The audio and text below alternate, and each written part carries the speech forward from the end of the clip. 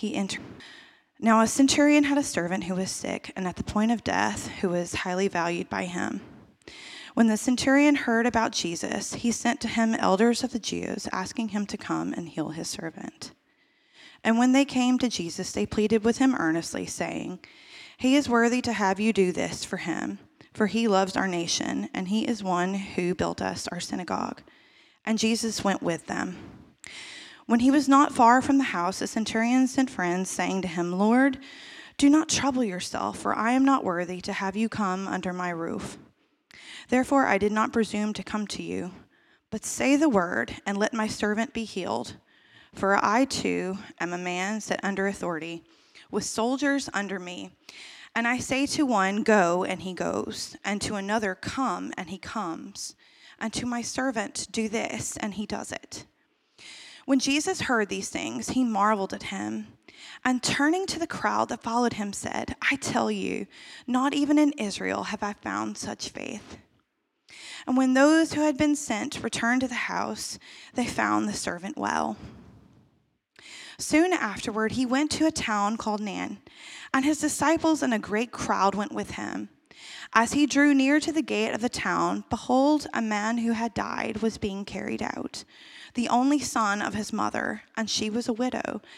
And a considerable crowd from the town was with her. And when the Lord saw her, he had compassion on her and said to her, "Do not weep." Then he came up and touched the bier, and the bearer stood still. And he said, "Young man, I say to you, arise." And the dead man sat up and began to speak. And Jesus gave him to his mother.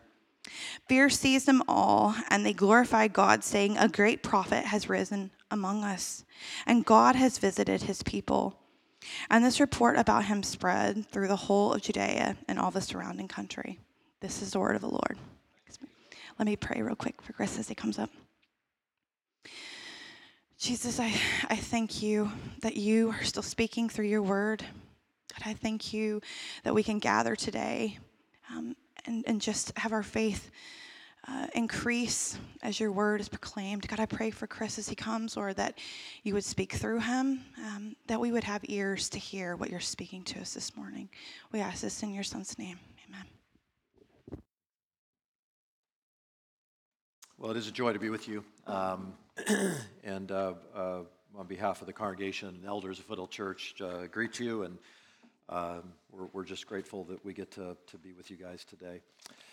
I think Lucas spent last time talking through the end of chapter 6, and I just want to frame this a little bit. I want you to understand it's not a coincidence that we get these two stories in Luke chapter 7 following Luke's version of the Sermon on the Mount in chapter 6, right? In other words, what Luke isn't doing is creating this random collection of stories. He hasn't just grabbed, here's a story, and here's a story about Jesus, and here's a story. No, he told Theophilus, you remember, all the way back in chapter 1, I want to write to you an orderly account of the life of Jesus. And he doesn't have reams of paper on a computer that he can just type, page after page after page, volume after volume. He has a limited amount of space, a limited amount of time. And in that, he says, I want to try to create for you an orderly account. In fact, he even edits the Sermon on the Mount, right? If you go to Matthew chapter 6, you're going to see that Luke's version and Matthew's version are different. Not different in that they say different things. It's one is shorter than the other.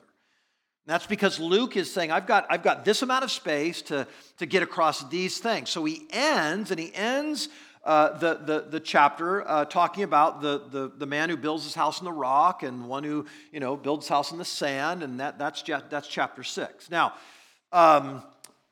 sure, at some point you've heard this, but the verses in chapters aren't inspired, right? We understand these are put there much later in the transmission of the text. And a lot of times when we have chapter and verse breaks, one of the things that does is keeps us from seeing how one section relates to another. And so I want to at least put that together for you, right? I want you to see why chapter 7 and these two stories that follow must come on the heels of what Jesus has just said. Look back at chapter 6. Lucas talked about this, I believe, a couple of last week. And if you look at Luke chapter 6, verse 46, here's the story of building your house on the rock, right? Why do you call me Lord, Lord, and not do what I tell you? Everyone who comes to me and hears my word and does them, I will show you what he's like. It's like a man who built his house on the rock, versus the one who built his house on the sand. So the whole idea there is the correlation between hearing, listening, and doing. Actually doing what Jesus says, right? It's not enough to hear. It's not enough even to hear and assent to what Jesus says we should do. What we must do is hear and do. The test is, are you putting into practice what Jesus teaches? Are you actually doing, right? Christ is going to say, look, will you do what I teach you to do? That's the real test, right? Will this actually become a part of your life? And so notice this, if you look at chapter 7, verse 1, it says, after he had finished all his sayings in the hearing of the people. They've heard, okay? So they've heard. You go on and it says the centurion heard about Jesus. So here's the question. What will we see in response to the hearing? What kind of doing will we see to Jesus' teaching? What does it mean to do what Christ says? That's how we're connecting chapters 6 and 7. That's how one leads into the other. So we'll break this apart. And the first 10 verses are essentially the story of a grieving centurion that amazes Christ. Okay, right? We've just read that. And here we have Christ being amazed. Now, we know from Scripture, we know that people marveled at Christ all the time. They were amazed by his miracles, amazed by his teaching, amazed at the way he would go about doing what he did. There's only twice in Scripture, here and in Mark chapter 6, where Jesus is amazed. And both times, it has to do with faith. The first time in Mark chapter 6, it's the lack of faith at the town of Nazareth, right? I'm amazed there's no faith here. And this time, he's amazed at the faith of a centurion. And so here's what here's what I think is happening here. In verses 1 through 10, remember, he's just said, go do what I say. If you've heard me, do what I say. This will prove to me that you're my disciple. And so I think what's happening in verses 1 through 10 is he's saying, here's what doing looks like for someone who is spiritually alive. Let me explain that. Why do I say here that this centurion is spiritually alive? It's probably not what we'd expect. Right? Certainly not what a Jewish reader would expect reading the book of Luke or hearing about this, that a centurion is actually a believer in God. We would even say in our nomenclature, he's a Christian. Why do I think this centurion is spiritually alive? Let me give you two reasons. First of all, notice his kindness. Okay? Now, his kindness to serve the Jews, his kindness toward his servant. I mean, the servant that he's, could have been disposable to him, and I can get another one, or to the Jews, right? He doesn't despise them. It says the actual Jewish leaders come and say, this is a man who loves our nation. In fact, he loves us so much, he's built a place of worship for us. So in other words, this is not just kindness in word, it's kindness in deed. It's love in word and deed. Where did he learn that? Where did he learn that kind of kindness? Did he learn it from Rome? I don't think so. Did he learn it from Greek culture and how they would have told you? No. Some of you know the name J.C. Ryle. Listen to this. J.C. Ryle says, there is but one account of the matter. The centurion was what he was by the grace of God. The Spirit had opened the eyes of his understanding and put a new heart within him. His knowledge of divine things, no doubt, was very dim. His religious views were probably built on a very imperfect acquaintance with the Old Testament scriptures. But, listen to this, whatever light from above he had, it influenced his life, and one result of it was the kindness which is recorded in this passage.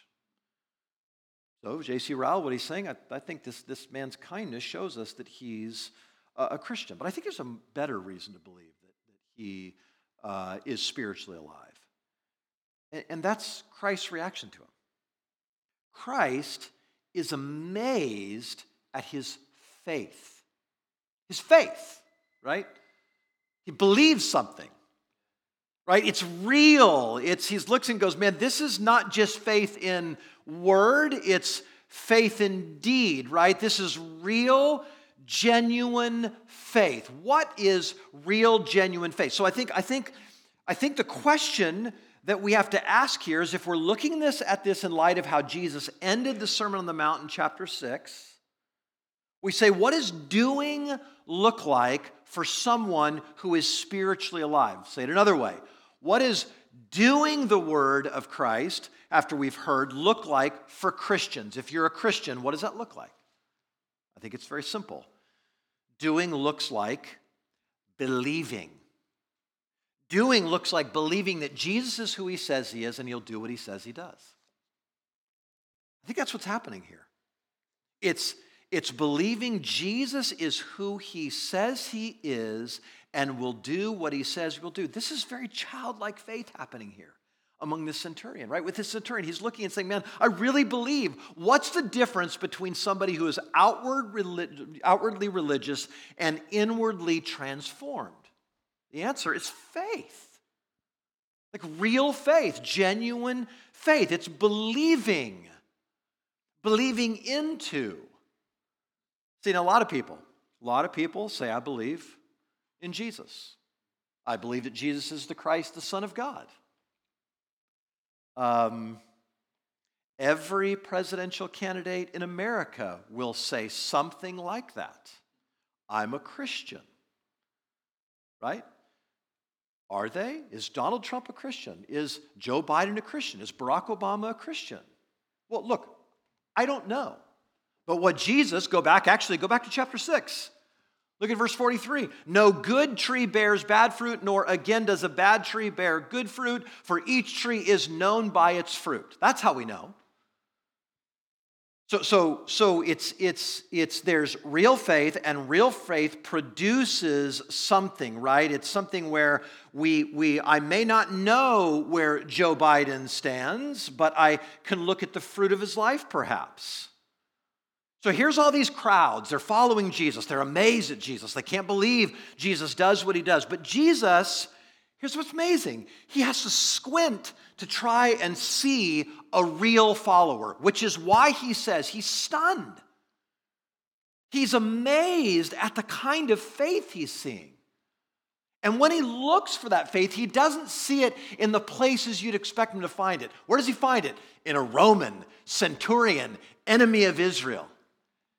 And he says, I have never seen faith like this. Now, by the way, notice something. Like, this is a story. Just look at this. This is a story about a servant being healed, but it's not. It's really a story about the faith of a centurion. That's where Luke wants to shine the spotlight. Yep, Jesus healed a guy. He's going to heal him. But what he really wants you to see is what's going on with faith in this guy. This is what the centurion does, what Jesus, by hearing, simply by believing. Now, let's dissect his faith a little bit. What does amazing, what is the kind of faith that makes Jesus marvel? And I love this, right? How would you answer that? What do you think when you look at your own life? What do you think as you think about, man, if I had to write down the description of somebody that would make Jesus go, wow, like that's faith, what would that look like? Well, I think we get some answer to that, okay? So let me give you three things about this faith that I think is happening here. Number one, amazing faith comes by hearing. Did you see verse 3? The centurion heard and he believed. You know this? The vast majority of Christians in human history will become Christians not because they saw a miracle, not because they saw Jesus, but because we just heard. If you're a Christian today, it's because you heard. You heard the gospel. right? You heard and then you believed. Jesus is going to say, like a lot of people say, man, if I could just see. Jesus says, blessed are those who have not seen and yet believe. That's what's happening here. He's amazed that here's a man, that's all he's ever done is heard. And he looks and says, man, I believe this. How do we know he really believed? He sent for Christ. Right? I want you to come because I know you can do this. He put feet to his faith. He's basically saying in his actions, I know you can do this. You are who you say you are. You will do what you say you will do. Romans 10, faith comes by hearing, hearing by the word of Christ. So, as J.C. Ryle said, this centurion heard enough to believe. See, this is where all faith starts, right? You hear the gospel. You don't understand it perfectly. This man didn't understand everything he knew perfectly. But you know enough to believe. And you put your faith in Christ. It's enough to give you faith. It's enough to make you responsible. That's what's happening here. I think he's amazed because he sees that here's a man who just heard and still believed. The second thing I think that makes his faith amazing is he approaches Christ with humility. Look at verse 4. He says, when he came to Jesus, that's the leaders, they pleaded earnestly with him, saying, he is worthy to have you do this for him. Now what do they say? He merits your help, right? He should, because he's done these things, this is what qualifies him for grace and mercy from you. But notice when he sends word back, he says in verse 6, he says, I am not worthy. I'm not worthy to have you come. Right? I am basically, I don't presume upon you. Right? This is what's happening here. Faith approaches Christ with humility. The elders say he's worthy. The elders say he merits it. He says, no, that's not. Listen, everybody who comes to Christ, real faith that amazes Jesus, is the faith that comes and says, man, I know I'm not worthy of this. And I'm bold enough to come. I'm bold enough to ask. I think of, and you're going to get to this in chapter 18, where Jesus is going to tell the story of the Pharisee and the tax collector, and they both go to the temple, right? And the Pharisee stands and sort of looks up to heaven sort of arrogantly, and I'm so glad I'm not like this awful tax collector. You know, he does this, and I do that, and I'm much better than him. And the tax collector says, can't even look up to heaven, and he just beats his breast and says, Lord, be merciful to me, a sinner. And Jesus says, which one of these walked away justified? Not the proud one that says, I deserve this, not the one that says, I'm worthy. The one who looks says, I understand I'm not worthy, and it's all because of your grace. That's amazing faith to Jesus. It's faith, that is humble. I'm unattached here. Andrew, did I get it on? Yeah, you can help me. I think. I don't know. I don't even know what I'm doing here. I can just hold it for you. Yeah. Did I get it?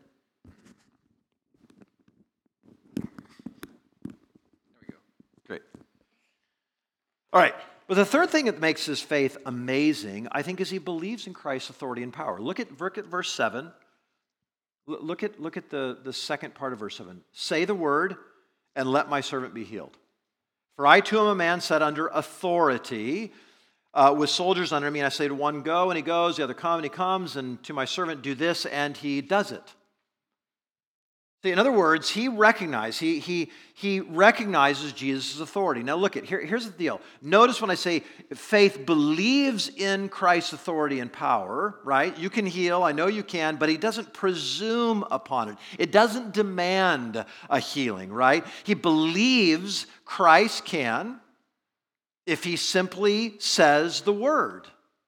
Now, let me just step aside here for a moment. I think there's two ditches we can fall into when it comes to praying for healing. One ditch is to go, God always heals in response to our prayers.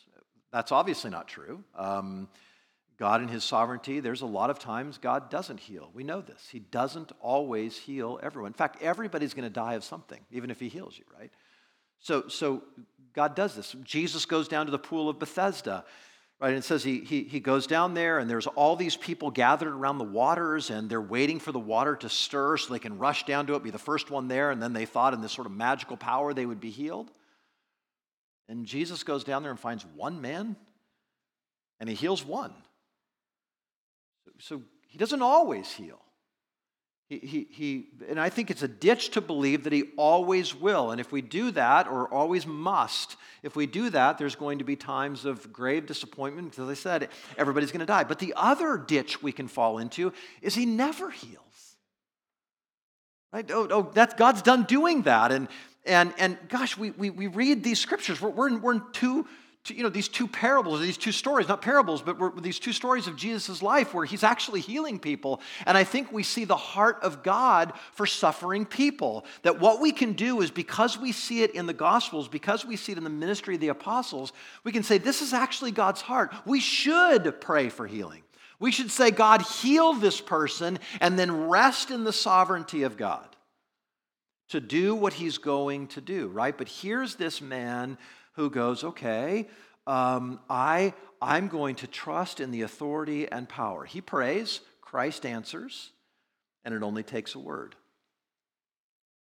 Now, why does the centurion believe that Christ can heal with just a word? Well, he understands authority. Right? He's seen it in action. One commentator, James Edwards, says this. He says, the chain of command, it's talking about the Roman centurion, he says, the chain of command under which he lived resulted in a world of assured outcomes. A soldier or a servant who was ordered to do something did it. A centurion perceives that the presence of Jesus ushers in a similar, though more powerful, reality. A word from Jesus would do to the disordered world of sickness and death what a word from a Roman officer does in a disordered and rebellious society. Jesus need only say the word, and the servant will be healed. Do you see what's happening? He recognizes this. This is amazing faith. That's what doing looks like for someone who's spiritually alive. We believe Christ is who he says he is, and he will do what he says he will do. There are all kinds of promises in Scripture. Jesus makes all kinds of promises. And when we see this, we're like, this is what faith does. Faith goes, man, I can't see it, but I believe it. I believe every promise he's made will come true. Now, let's keep going, because then we get to verse 11. And I want you to see the link here, right? Look at verse 11, because there's this just words soon afterward. In other words, what I think Luke wants us to do is link up these two. That's why Andrew has linked them here. These have something to do with one another, right? We're still, crowds are still following. We're still in sort of the aftermath of the Sermon on the Mount.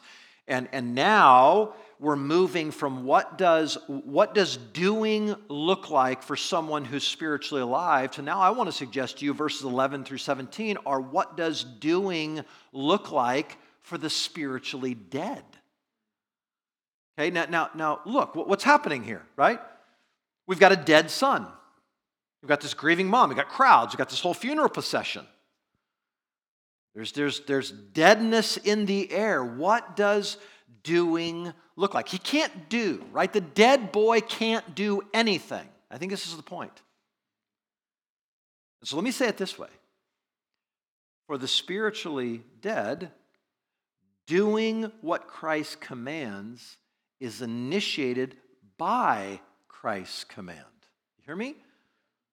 Doing what Christ? It starts with the command of Christ, right? I'm gonna redeem you. I'm gonna actually raise you up out of this deadness. And I love this because the way that Luke is sort of painting this picture is he just wants to make it so obvious this boy is dead. And notice this, no one asked Jesus to do anything. Obviously not the boy, he's dead. He can't. Not the mom. She's weeping her eyes out. She maybe doesn't even know that Jesus is there. She can't walk over to him and say, oh, my Lord, please heal my son. Nothing like that. Well, what happens? Luke tells us Christ is moved by his own compassion. He's moved on his own initiative. You know the word in Scripture, when it talks about compassion, it's in verse 13, he had compassion on her. It's this idea of, it's actually where we get our word spleen, and it's the idea of, like you could say it this way, he felt this in his gut. He felt deeply, deeply moved. And so what does he do? He walks over, touches the funeral bier, and says, tell you arise, right? Tells him to get up. Now, by the way, Jesus is a rabbi. He is an Orthodox Jew, and yet they weren't supposed to touch dead bodies. I think this is one more indication, like, hey, death has no power over me. I don't have to obey those kinds of rules because it's not going to hold me. None of that. We're going to find that out as we go into his Passion Week and crucifixion. And so what does he do? He simply walks up and commands the boy to do something. Get up. And the boy gets up and he talks. This is a picture. I want to suggest to you, this is painting, as we say, a picture's worth 1,000 words. This is a picture of what Andrew just quoted to us from Ephesians chapter 2. In fact, look at it again. Keep this story in mind, what Jesus just did, as I read this. But God, being rich in mercy, because of the great love with which he loved us, even when we were dead in our trespasses, made us alive together with Christ. By grace you have been saved, and raised us up with him, and seated us with him in the heavenly place in Christ, so in the coming ages he might show the immeasurable riches of his grace and kindness toward us in Christ Jesus. For by grace you have been saved through faith, and this is not your own doing, it's a gift of God, not a result of works, so that no one may boast. Could this boy possibly boast? Look what I did, I rose from the grave. No, here's the whole point. He's saying, man, this is an illustration of Ephesians chapter 2. God's great mercy caused him to move toward us. We were dead. We couldn't move. We didn't talk. We couldn't take initiative. And what happens? We can't call out. There's no spiritual life. There's no impulse. We have no voice. We have no agency. We have no ability. There's so many ways we can say this. And so what does God do? Takes the initiative. What does it look like to do for the spiritually dead? It looks like we come to life through Christ's command, right? It's an act of sheer mercy and grace. He makes us alive. He calls us out of darkness. See, faith, let me go back to the beginning. Faith comes by hearing. What is the state of sinners outside of Christ? If you don't know Jesus Christ, what does the Bible say of you? It says you're dead. You're spiritually unresponsive. You don't have eyes to see, ears to hear, a heart to believe. What awakens a person from death to life and gives them new life? The word of Christ. Just as it is in Luke 7, so it is with us. The gospel, the good news. This is why Paul says, man, I'm not ashamed of the gospel. It's the power of God for salvation. This is why Paul is going to go on in Romans 10, as we quoted earlier, say faith comes by hearing. How will they hear, right? How can they know unless they hear? How will they hear unless somebody preaches it to them? Right? How good and lovely are the feet of those who bring good news. Why? Because it is a resurrecting news. It's the kind of news that has power behind it, that when you believe, and here's what I want you to hear, it's all initiated by Christ. Jesus doesn't look down at dead people and say, oh, you awful, filthy, rotten sinners, I can't even get near you. He looks down, moves with compassion, and says, I want to raise you to life. I see you, and I'll raise you. See, if you're here today, I don't know who you are, right? But if you've not made a decision to follow Christ, and maybe this morning you hear something that you can grab onto relative to the gospel, that God redeems and God raises dead sinners to life, if that is even making an inkling of sense to you right now, here's what I want you to understand. It's not because I'm a great preacher or you're a great listener. That's God. That's God. That's Christ awakening, doing what's happening here. If he's opening your eyes, doing what Christ commands for you is initiated by Christ's command to you. Rise up, get up. I'm going to raise you to new life. But if you're here today and you are a Christian, then maybe it's more challenging for you. Doing means believing Christ is who he says he is and will do what he says he will do. So many promises in Scripture. Do you really believe? Listen, I think you've got to check ourselves. Am I a doer? Am I one whose faith I've heard? There was a humility, and I trust in the authority and power of Christ. And I believe that if God made promises, if Christ made promises in Scripture, even though I can't see, I still believe. I will believe. And like the man that comes to Jesus and says, Lord, I do believe. Help me with my unbelief. That's all of us, isn't it?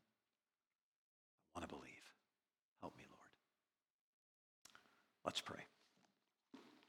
Father, I thank you.